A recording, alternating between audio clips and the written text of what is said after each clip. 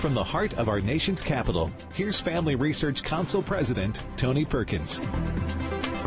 Good evening, America. My name is Joseph Backholm, sitting in for Tony Perkins today. It's my pleasure to be with you as we begin this Thanksgiving week all across the fruited plain.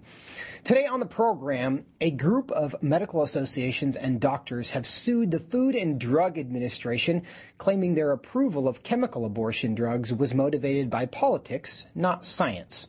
We'll talk about that lawsuit with an attorney from the Alliance Defending Freedom, who is bringing that lawsuit. In addition, 22 state attorneys general have asked the Biden administration to end COVID vaccine mandates. One of those attorneys general, Montana's Austin Knudsen, will join us to talk about that effort. Also, the war in Ukraine is increasingly costly and unsuccessful for Russia. The international community continues to be concerned about the threats of nuclear war and potentially a nuclear meltdown of a nuclear plant in Ukraine as well. How concerned should we be? Chuck Holton will join us from Kyiv for that conversation. But first, our headlines for today. Last Wednesday, 12 Republican senators joined with Chuck Schumer and the Senate Democrats in voting to allow the debate over the so-called Respect for Marriage Act to make that move forward. But as Utah Republican Senator Mike Lee explained to Tony on Washington Watch last week, the battle regarding the Respect for Marriage Act is not yet over, as there's still time for any 3 of the 12 to reverse course when the Senate returns next Monday.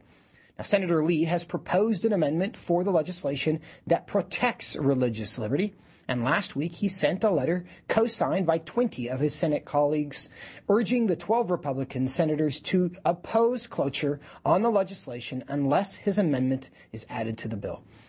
Joining me now to discuss this and more news of the day is U.S. Representative Vicky Hartzler. She serves on the House Armed Services Committee and the House Agriculture Committee. She is also the chairwoman of the House Values Action Team, and she represents Missouri's 4th Congressional District. Congresswoman Hartzler, good to see you today. Good to see you, too.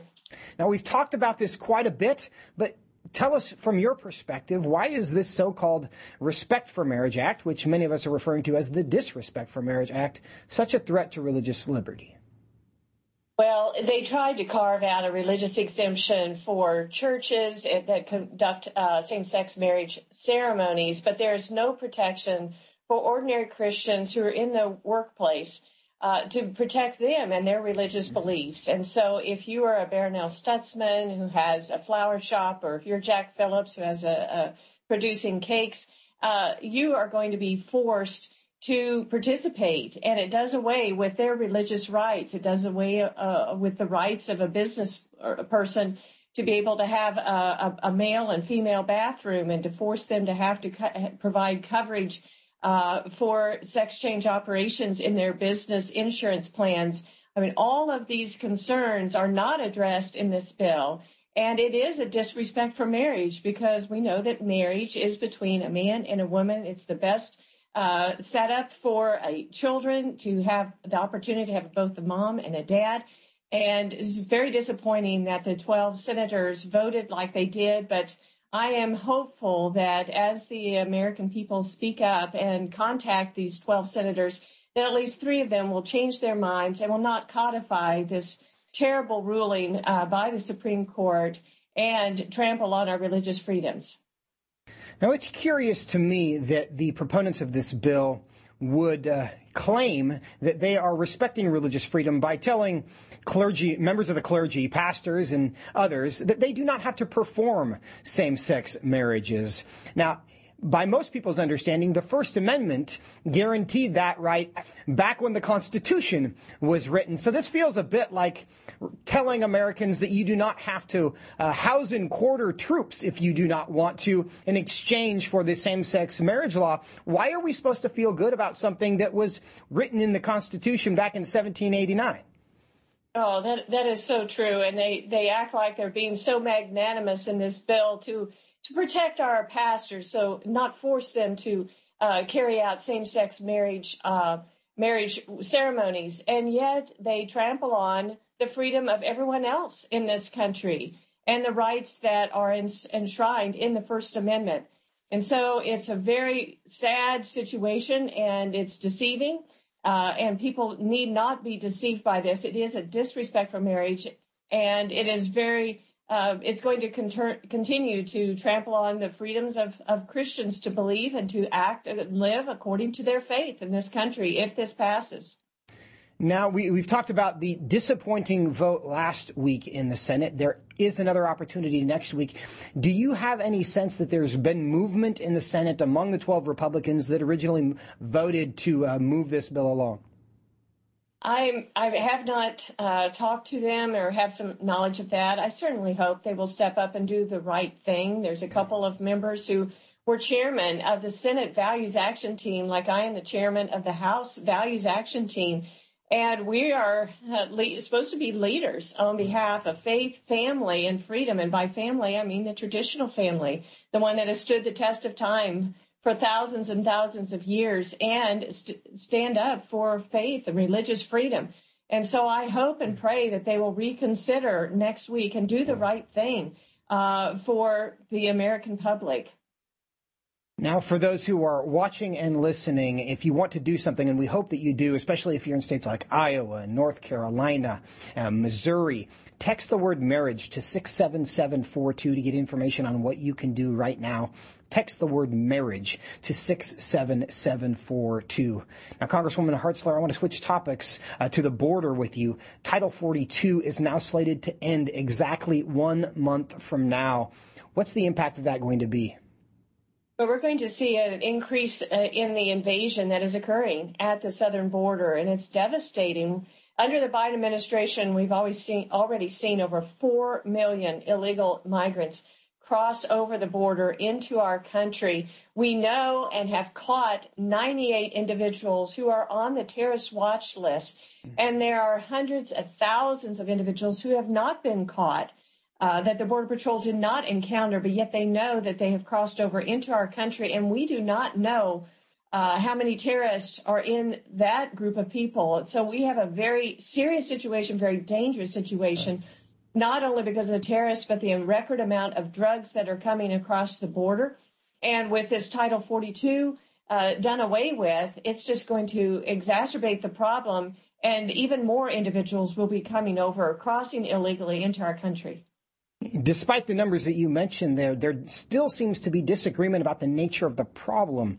Congressman Bishop recently had a chance to ask Secretary Mayorkas about the level of security at the border. Here's what he had to say. Let's play clip 1. Secretary Mayorkas, do you continue to maintain that the border is secure? Yes, and we are working day in and day out to enhance its security, Congressman. Right. Congresswoman Hartzler, what's your reaction to that? Oh, he's wrong. He is dead wrong. And it's sad. We've had over 1,000 illegal migrants that have actually died crossing the border, but it is not a secure border. When you have over 15 straight months of over 150,000 illegal migrants crossing, 8 straight months, over 200,000. This is not a secure border. We have record amount of fentanyls coming across the southern border. We had record amount of Americans die of a fentanyl overdose last year. Over 100,000 Americans died. I was visiting with a Vietnam veteran the other day, and we were talking about the loss of over 55,000 Americans in the Vietnam War and brothers in arms and what that meant to him personally. And he said to me how tragic that was. But he said, Representative, think about it. We lost 55,000 of my fellow brothers in arms in Vietnam. We lost 100,000 last year due to the fentanyl.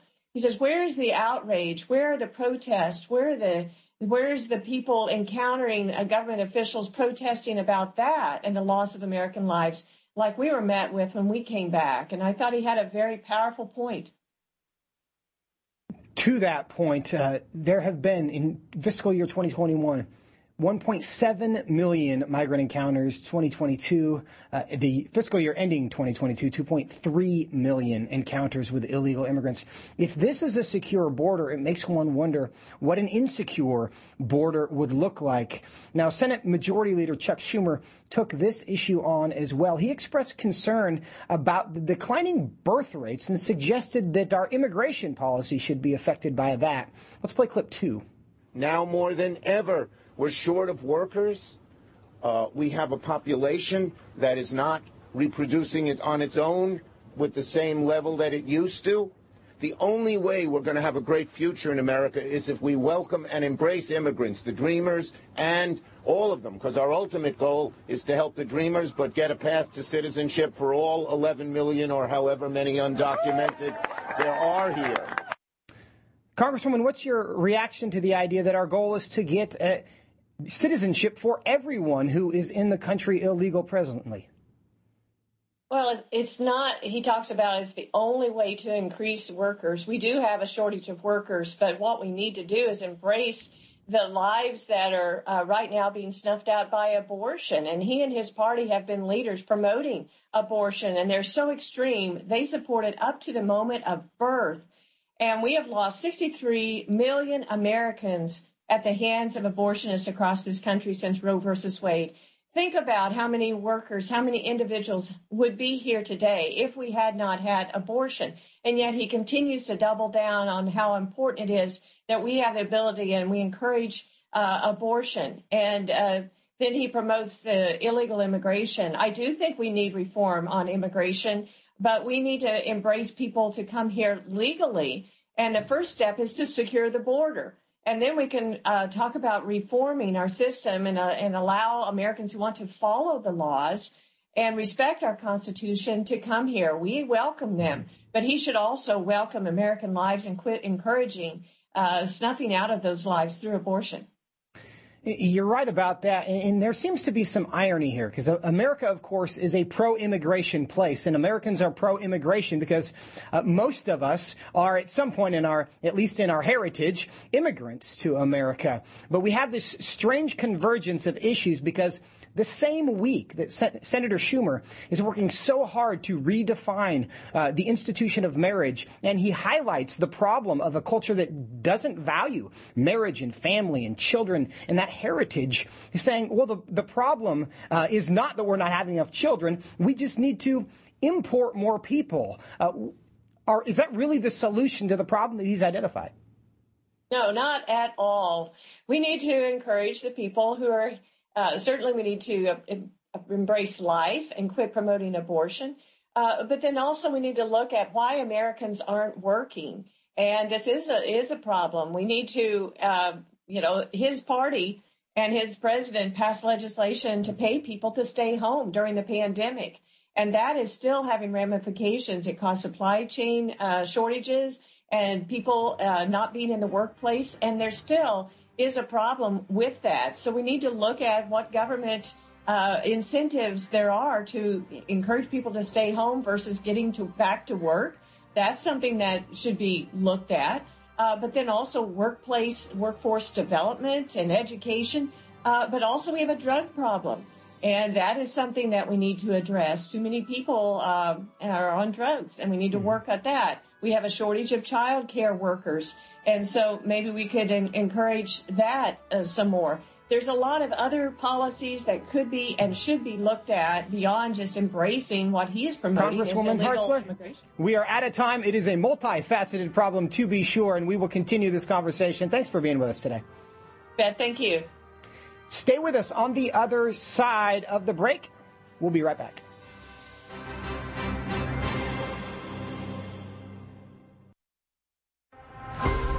Would you like to spend consistent time in God's Word?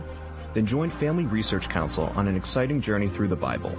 FRC's 2-year Bible reading plan helps you to approach daily Bible reading intentionally. You will dive deeper into the nature of God and how His Word speaks into cultural issues of today. All wisdom comes from God, and He has given us the Bible as a way to understand the world. His Word is necessary in our lives, so much so that Christ said, we are to live on every word that comes from the mouth of God. He calls it our daily bread because we need it daily to sustain us and nourish us spiritually, just like food does physically. Start this adventure today with Family Research Council. When you sign up, we'll text you with daily passages and questions that help prepare you for conversations with your friends and family. To begin this journey, visit frc.org/Bible.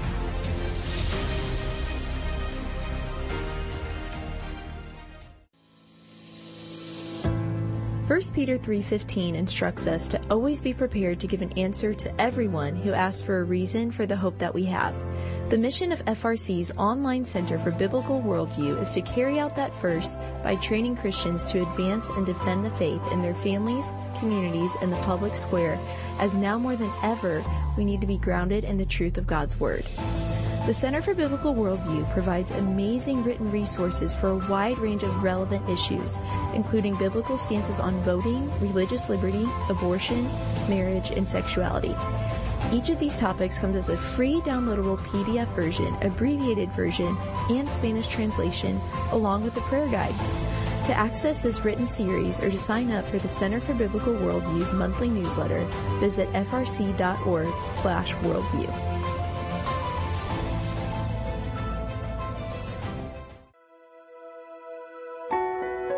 Did you know that from as early as 12 weeks, and certainly by 20 weeks, an unborn child can feel pain?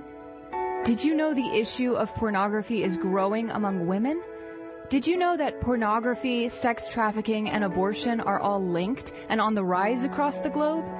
Issues such as pornography, human trafficking, drug legalization, and abortion are all violations of human dignity and have resulted in the devaluation of human life in our culture.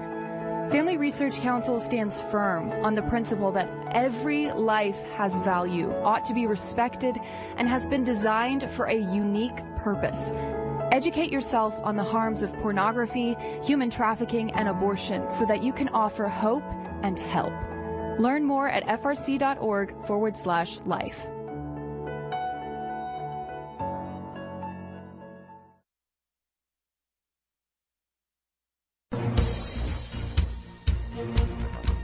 Welcome back to Washington Watch. I'm Joseph Backholm, sitting in for Tony today. So glad that you're with us. A group of national medical associations and doctors have filed a lawsuit against the Food and Drug Administration, claiming that for political reasons, the government agency illegally approved chemical abortion drugs that actually harm girls and women. According to the lawsuit, the FDA ignored its legal obligation to safeguard the health, safety, and welfare of girls and women when they approved these drugs. Joining me now to discuss this is Julie Marie Blake, Senior Counsel at Alliance Defending Freedom, which is representing the consortium behind the lawsuit. Julie, welcome back to Washington Watch. Thanks so much for having me. Now, start off by telling us why your clients believe the FDA approved chemical abortion drugs for political reasons rather than medical ones. Well, we represent OBs, emergency room doctors, medical associations, the doctors who every day care for women and see the harms of these dangerous chemical abortion drugs in their practice. So the FDA first approved these drugs as Bill Clinton was leaving office. And the FDA never followed the law when it approved these drugs in the first place. For example, federal statutes passed by Congress say before you can approve a new drug and allow it to be given to teenagers, to girls who are still going through puberty, you have to at least have a study of it on a pediatric population, make sure it doesn't affect them going through puberty differently from anyone else. And the FDA never did that before approving chemical abortion drugs, which are usually used in the first trimester, up to 10 weeks pregnancy on teenage girls. They also said that pregnancy is an illness because you can't approve FDA drugs for something that isn't an illness. But pregnancy is an illness. It's a normal, natural part of life. And of course, any abortion drug always takes an innocent human life. Now, those are some interesting points, and I'll unpack a couple of these with you. This goes back to the Clinton administration, you say. Why has it taken this long for this lawsuit to be brought if the obligation to do these studies was triggered in the 90s and that still hasn't happened? You know, that is because the FDA has a very problematic requirement that says, if we make a bad decision, you can't just go to court and say, hey, what you're doing is against the law.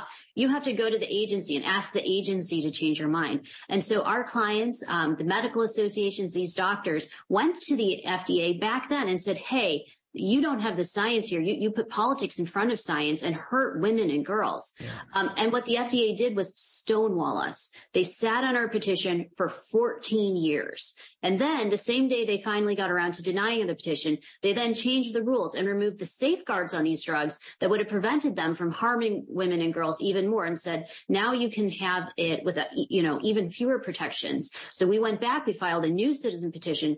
And then just this year, the Biden administration again denied our petition. So we finally are done with the stonewalling from the agency. We finally can go to court. And we're confident that once we get our claims in front of a judge, that he'll say, hey, you didn't follow the law. You didn't follow the science. And it's time to withdraw these drugs from the marketplace. Now, Julie, what are some of the dangers to girls and women from these drugs that you say were approved without following the proper process? Well, chemical abortion drugs are usually used the first trimester up to 10 weeks of pregnancy. There's two drugs. The first one starves the baby of nutrients in the womb and induces the baby's death. The second drug induces labor, and it's not just a heavy period. It's not just a little bit of blood. It's the type of thing that most women and girls are utterly unprepared for in terms of the amount of pain, which can be excruciating. And then, of course, many women and girls are unprepared to see the fully formed baby in some cases, often already forming feet. And the problem with how these chemical abortion drugs have been approved is that there are serious risks. They're unsafe to women. Obviously, they always take a baby's life. But even compared to surgical abortion, the complication rate is much higher. In fact, as many as 1 in 5 women seek medical attention after taking chemical abortion drugs. And that can be for hemorrhaging, which is uncontrolled bleeding. It can be for life-threatening infections like sepsis if they don't pass all of the baby's remains.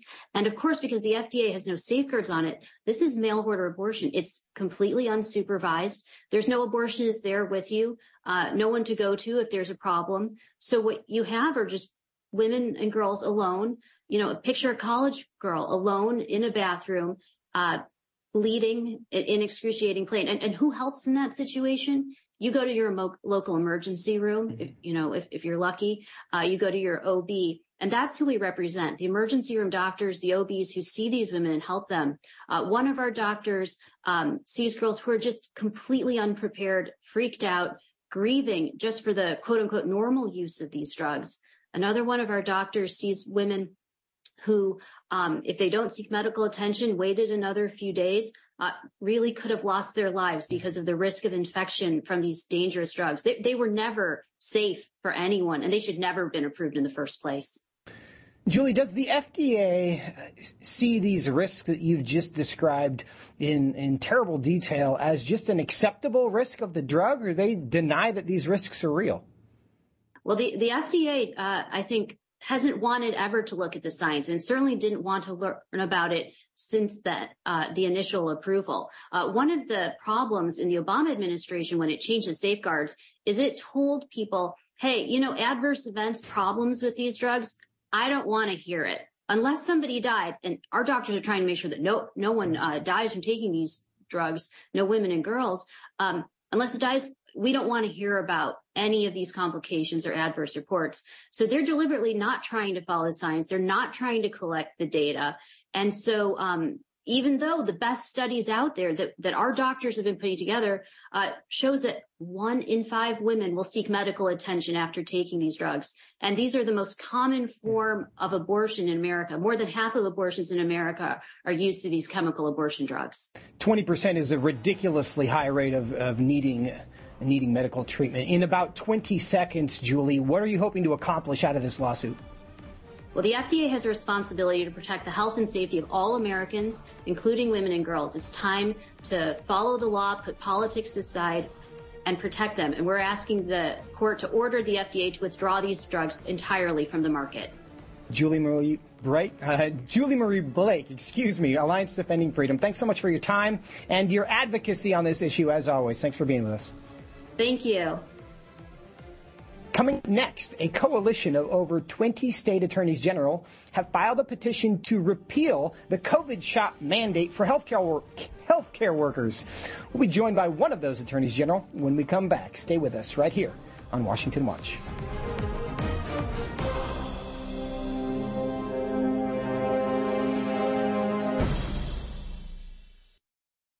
Are you a university student?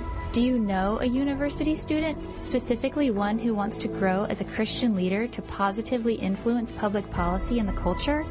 Look no further. Family Research Council has a life-changing 12 to 15-week internship program that has prepared and equipped students to take the next step in their professional journey. With a speaker series focusing on careers and callings, lectures from prominent conservative leaders, and weekly biblical worldview training, students will grow in personal and professional development. Interns have the opportunity to work in policy, communications, event planning, and more. They will gain real-world experience working directly with our experts who will guide them in pursuing careers of influence so that they can make a difference wherever God calls. This paid internship offers fully funded housing in the heart of downtown D.C., giving you the chance to experience our nation's capital. Visit frc.org/internships to apply. What is biblical masculinity? In our culture of gender confusion, there aren't many examples of godly manhood. Men, husbands, and fathers need to find a model of godly manhood, leadership, and strength. But where can they find it in our culture? Stand Courageous Men's Ministry was created to help men find this model of godly manhood and to develop a strong biblical character, cultivate positive habits, build and rebuild relationships, and make commitments that will move men closer to God's good purpose and design. Men who will stand courageous. Join us at a Stand Courageous Men's Conference to discuss critical aspects of masculinity. These conferences are led by men who understand the issues men face. They unpack our role as a defender, provider, instructor, and battle buddy so that we can make an influence as a chaplain inside and outside the home. Learn more and find a Stand Courageous event near you at standcourageous.com.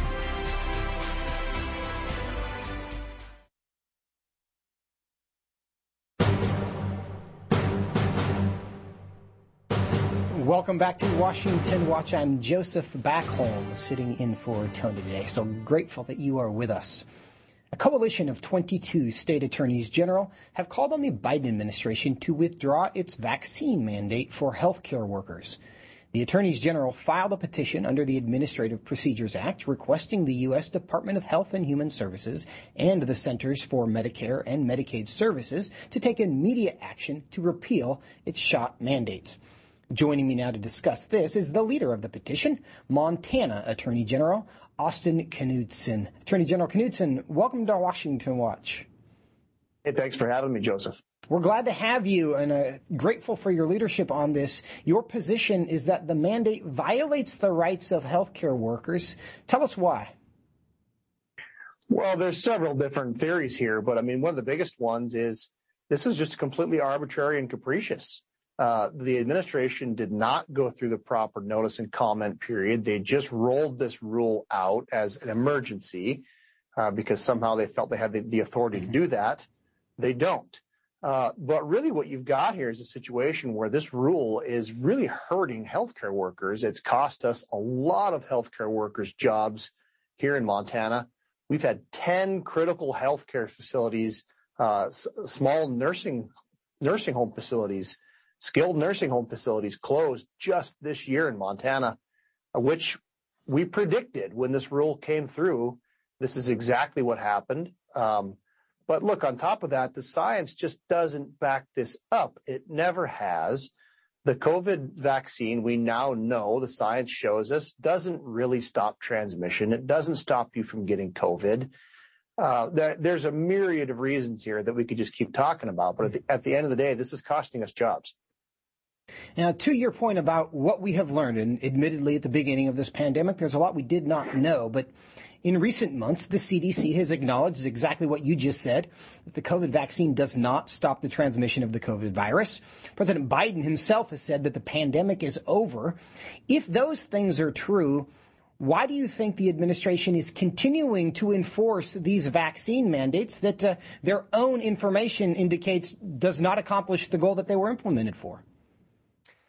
That's a great question. I wish I knew the answer to it. I mean, the smart thing to do here is make this go away, take the pressure off these healthcare facilities, especially the ones that are being hurt in small states like Montana. But, I don't think the administration is able to do that. I think there's such a level of pride here. I think there is such a level of ownership that they're going to keep doubling down on this because if they admit they were wrong here, they have to admit that they didn't have the authority to do what they did here. But I mean, at the end of the day, I think it's flagrantly unconstitutional. I think it's a clear violation of the 10th Amendment. But I'm not confident that the administration is just going to roll over on this. Now, you and 21 other attorneys general have requested that the Biden administration withdraw the vaccine requirement for healthcare workers. Are you prepared to do more than that if they politely decline your request? Absolutely. We will politely file suit, as we've done in the past. We've shown that we're willing to keep this fight going in multiple different circuits. You've got state attorneys general who've stepped up and done that for the last year. We're hopeful that they'll do the right thing here, which is why we've asked for a new petition. They can put the toothpaste back in the tube here. The question is, will they? I'm not hopeful, but they certainly can do the right thing. Well, and you indicated just a moment ago that this just might be a matter of pride, not wanting to admit they were wrong. However, these mandates were done under claimed emergency authority. Now, if there's an emergency, it should be assumed that emergency at some point would end. Have they given any indication that if this is not the time to withdraw these vaccine mandates, when would that time be? No, they've given us no indication. And here's how crazy this is, Joseph. I mean, this interim final rule was passed to fight the Delta variant. Every medical expert in the country will tell you we're not dealing with the Delta variant anymore. The Delta variant is not the predominant strain that we're seeing of COVID. We're dealing with the Omicron variant. It's milder, but it's more transmissible.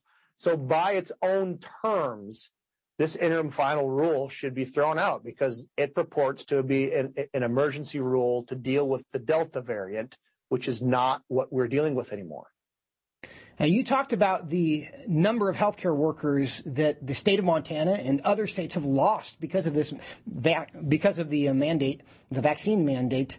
Do we have reason to believe that they're ready to join the workforce again as soon as this vaccine mandate is lifted? I certainly hope so. I can tell you that it was for a long time the number one call I got from my office, to my office, was from healthcare workers across the state of Montana. Look, we're a very rural state. We've got small communities with maybe a single hospital and maybe a nursing home in an entire county. And you had a lot of these people that just said, look, you're not going to force me to take this vaccine. I will quit. That's devastating to a small community where you've got maybe 15, 16, 17 skilled nurses working in this facility. You lose just a couple of those workers and that facility gets to the point where they have to close the doors. That is exactly what happened in Montana. We've lost 10 nursing homes just this year as a result of this mandate. So I hope they come back to work. And that's the tragic story in this. You are, of course, interested in the rights of the healthcare workers, but that's trickling down in a very real sense to just people who need healthcare in rural parts of America. Attorney General Austin Knudsen, thanks so much for your time today and for your advocacy for the rights of all of us. Yeah, thanks for having me. Coming up next, Chuck Holton joins us from Kyiv, Ukraine, to discuss the latest from the war there. How concerned should we be about the outbreak of nuclear war? Stay with us right here on Washington Watch.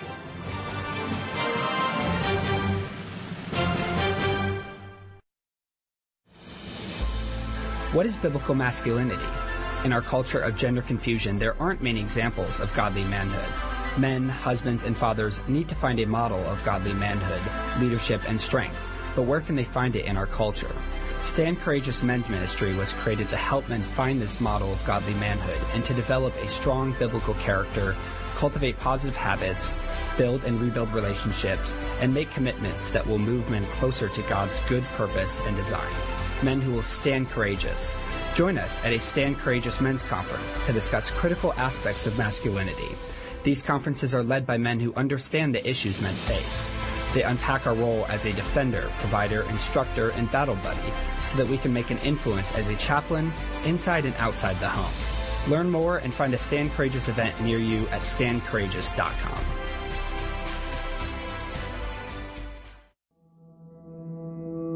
With the increase in tech censorship of conservatives and Christians, Family Research Council created a tech subscription platform to be sure we don't go completely dark due to censorship.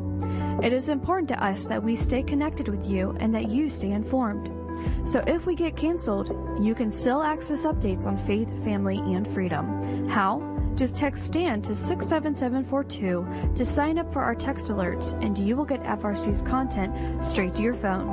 Again, just text STAND to 67742 and you will get alerts on the biggest stories of the day. With just a simple text, always have access to our content and stay informed and connected with like-minded community. Text STAND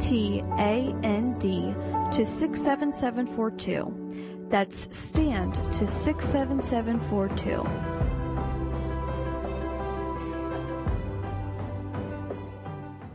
Are you a university student? Do you know a university student, specifically one who wants to grow as a Christian leader to positively influence public policy and the culture? Look no further. Family Research Council has a life-changing 12 to 15-week internship program that has prepared and equipped students to take the next step in their professional journey. With a speaker series focusing on careers and callings, lectures from prominent conservative leaders, and weekly biblical worldview training, students will grow in personal and professional development. Interns have the opportunity to work in policy, communications, event planning, and more. They will gain real-world experience working directly with our experts who will guide them in pursuing careers of influence so that they can make a difference wherever God calls. This paid internship offers fully funded housing in the heart of downtown D.C., giving you the chance to experience our nation's capital. Visit frc.org/internships to apply.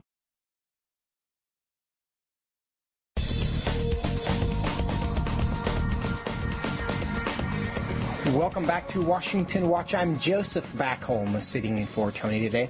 Website is tonyperkins.com. Last week, a missile struck a village in Poland near the Ukraine border, killing 2 Polish citizens. Ukraine President Volodymyr Zelensky insisted Russia was behind the attack, a claim that U.S. intelligence has since disputed, suggesting the missile was an errant Ukrainian anti-missile strike. Had Russia attacked NATO member Poland, as Zelensky claimed, a NATO response would be required. Nuclear powers against one another. When it comes to a nuclear response, Russian President Vladimir Putin has said that all options are on the table. Is nuclear war, once considered a relic of the previous century's Cold War, a renewed possibility? Joining me now from Kyiv to discuss this and other news from Ukraine is freelance war correspondent Chuck Holton. Chuck, welcome back to Washington Watch. Glad to be here. And before we get going here, I want to point out that you are on the ground in Kyiv dealing with rolling blackouts, rolling power shortages, and so that affects internet connections and a whole bunch of things. So those are the dynamics, and we appreciate you being here with us. But if we experience some technological difficulties, that is the nature of what we are dealing with. But Chuck, before we discuss the bigger picture of nuclear weapons, just tell us what you're seeing on the ground there in Ukraine. Well, we have been dealing with these rolling blackouts for a couple of weeks now as Russia continues to try to strike the electrical grid. Kyiv is doing much better than most of the outlying areas. There are over 1,100 villages that have no power at all. And down in Kherson, where I have just returned from, they have no water, no heat, no power, and no internet connection to speak of down there at all. So the government has instituted a voluntary, giving people the chance to leave voluntarily. It's not a mandatory evacuation, but they're just giving people the chance to leave. They got the trains running down there so that a lot of people didn't leave to begin with because they didn't have a vehicle and they didn't have the money to leave. So the government has offered that now as a way for people to get out. Are people taking advantage of that offer? Ukrainian winters are notoriously difficult. We're heading into winter there without power. Are people leaving? A few, but not as you might think. Most people have done the leaving that they're going to do, and many left at the beginning. And then when they realized that Russia wasn't going to take over in 3 days, they came back. Kyiv actually now has more people in it than it did before the war started, because many people have left those outlying areas and come into Kyiv because we do have better infrastructure here. So, for example, at my apartment here in downtown Kyiv, we have rolling blackouts a couple times a day for a couple hours each. But with a few batteries and that sort of thing, we can keep working without too much trouble. And they have worked hard to keep the power on for the businesses so that they don't shut down the economy, and that's been helpful as well. Now, Chuck, you just mentioned Kherson, which early in the conflict was captured by the Russians, has recently been retaken by Ukrainian forces. How would you describe the status of the conflict at this point? The Russians continue to lose and lose badly. They have failed at just about everything that they've tried to do in the last several months.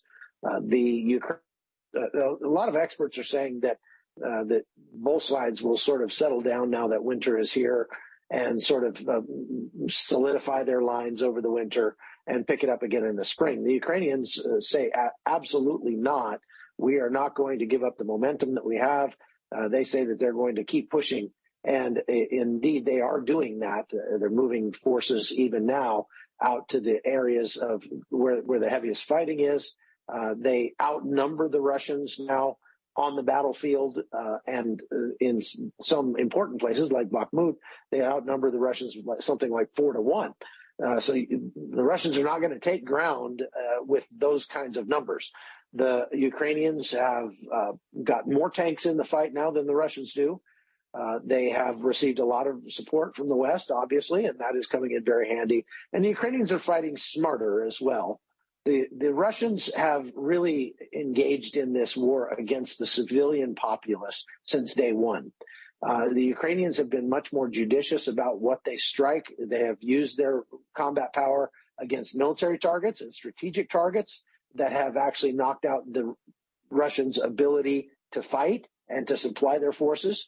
And so that means that the Ukrainians have steadily been able to push them back since the counteroffensive really began in earnest for Kherson just a couple of months ago. Now, Chuck, for months, it seems that momentum has been on the side of the Ukrainians. We've heard reports recently of a potential offered peace to the Russians where they would be able to keep Crimea, but otherwise they would retreat.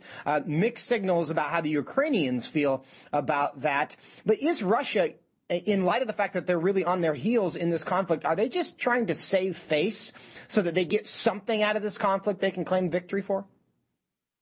Yes, they're desperately seeking an off-ramp, I would say right now, but they can't afford to look like they're seeking an off-ramp. And so they continue to dump forces into the fight. In terms of losses, they are sustaining somewhere upwards of 500 dead Russian soldiers every day, sometimes even as many as 1,000 every day. And those are just not sustainable losses. So many of the troops that are being captured with World War I or World War II airmen, no training, don't want to be there, very poor morale, and so it just gives the Ukrainians more and more impetus to keep going. Now, as far as that offered ceasefire with offering to keep Crimea, that certainly wasn't the Ukrainians that did that. The Ukrainians are saying, we've got the momentum on our side. Why would we stop now? Why would we offer a ceasefire now when we literally are watching the Russian army collapse and fall apart in front of our forces? So they're going to keep pushing as long and as hard as they can and try to solidify their position before they get anywhere close to being willing to sit down for peace talks. That being said, and that is encouraging news, but there are significant geopolitical implications for this.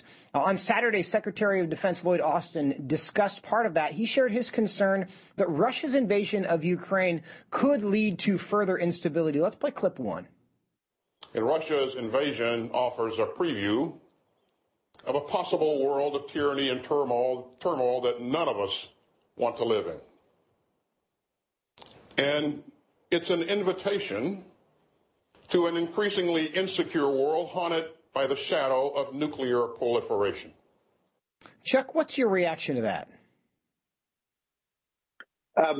It's obvious that the administration is also seeking an off-ramp. They are putting some pressure on the Zelensky administration to find a way to put an end to this. As a matter of fact, the deputy foreign minister said in an interview just yesterday, I think, that they believe that this could be over by February. This whole thing could be finished by then. Now, obviously, the Russians are going to have a vote in that, and I don't know that the Russians are willing. When I was in the military, we were taught that you shoot the enemy not until you think he's dead. You shoot him until he thinks he's dead. Well, the Russians don't think they're dead yet, but they probably died 6 months ago. They just haven't laid down yet.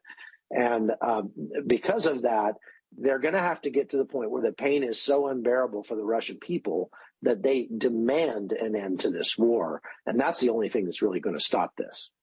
And what you described there is a very desperate situation. And the concern is that desperation might lead the Russians, and specifically President Putin, to do something dramatic. He has threatened, veiled threats about nuclear war, the use of nuclear weapons in the past. Of course, that hasn't happened yet. Everyone hopes that's avoided. Do you think that the desperation of the Russian people and the situation you've described there makes nuclear weapons more likely? I think what you have to ask yourself is, what would that benefit Russia or the Russian people? And the answer is it wouldn't. The minute that Vladimir Putin pushes that button, he knows that his reign has come to an end. And it's very likely that his whole country turns into a molten slag heap. So even the use of tactical nuclear weapons, which have never been used before in combat, he doesn't have the forces that are capable of taking ground. It would actually deny his forces the same ground. And a tactical nuclear weapon is not really a game changer in this scenario, in this sort of land warfare scenario that we've got here.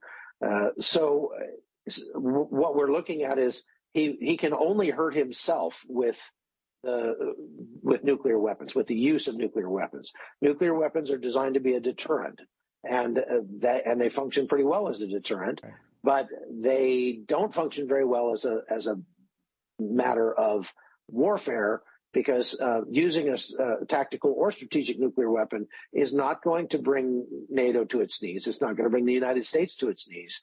And the only thing it would do is cause Russia to be, it would drag the rest of the West into this war, and then the war would be over very, very quickly. The Secretary Austin, again, over the weekend, he said that the existence, just the presence of nuclear wars, is still having an impact on this particular conflict. And he's concerned that the nuclear weapons might create a kind of hunting license that other autocratic nations could use. Let's play clip 2, and then I want to give you a chance to respond to this. Putin's fellow autocrats are watching.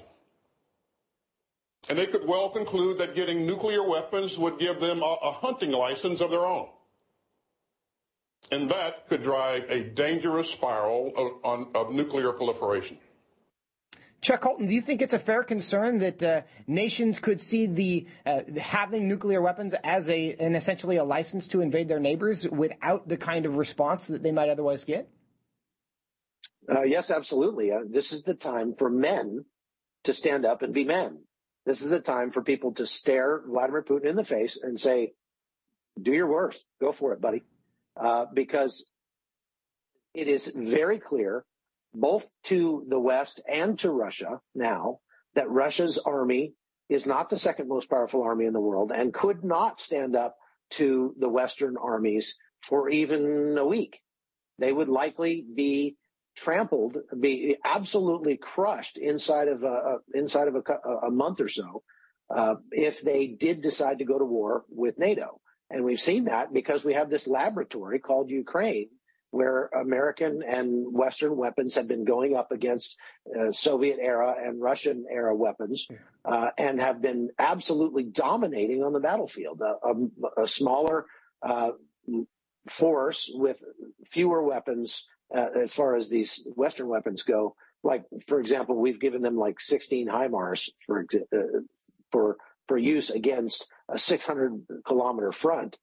And yet those 16 HIMARS have been an absolute game changer against the Russians. The surface-to-air missiles, the anti-missile capability that we've been giving to the Ukrainians is proving itself over and over again. The Russians are shooting missiles at Kyiv every single day, and virtually all of them get shot down. About 80% now are getting shot down, and virtually all of the drones that they send at Kyiv get shot down. So anywhere that they have the technology from the West's technology is winning. So both sides know that.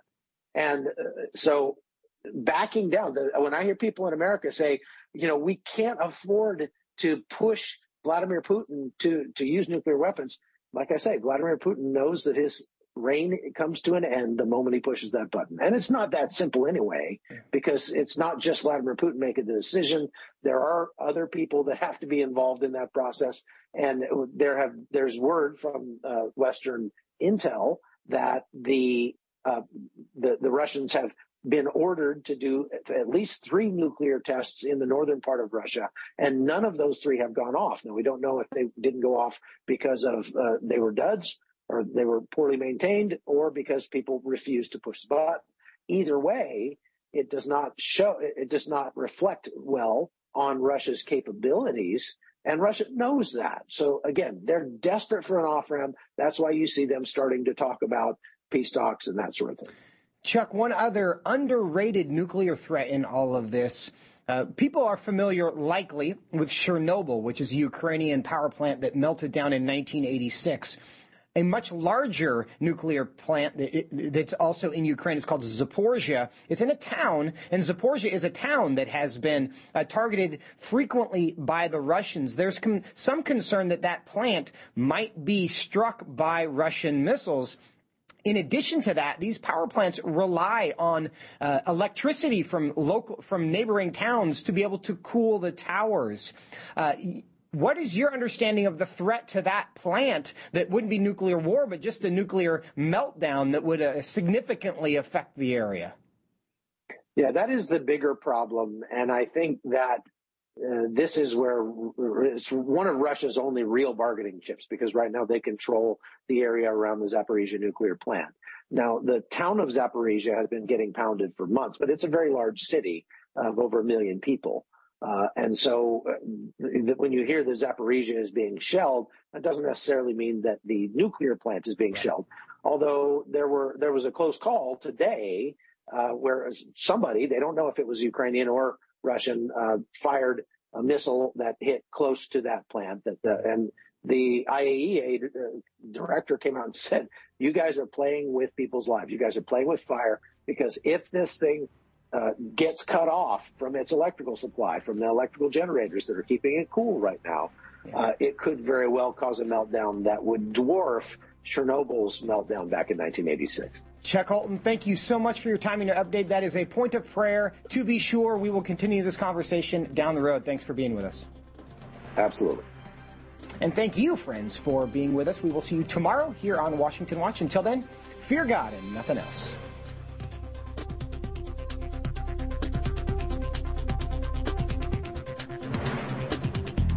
Washington Watch with Tony Perkins is brought to you by Family Research Council and is entirely listener-supported. Portions of the show discussing candidates are brought to you by Family Research Council Action. For more information on anything you've heard today, or to find out how you can partner with us in our ongoing efforts to promote faith, family, and freedom, visit TonyPerkins.com. Also, to leave a comment about Washington Watch, call our watch line at 1-866-372-7234. That's 1-866-372-7234.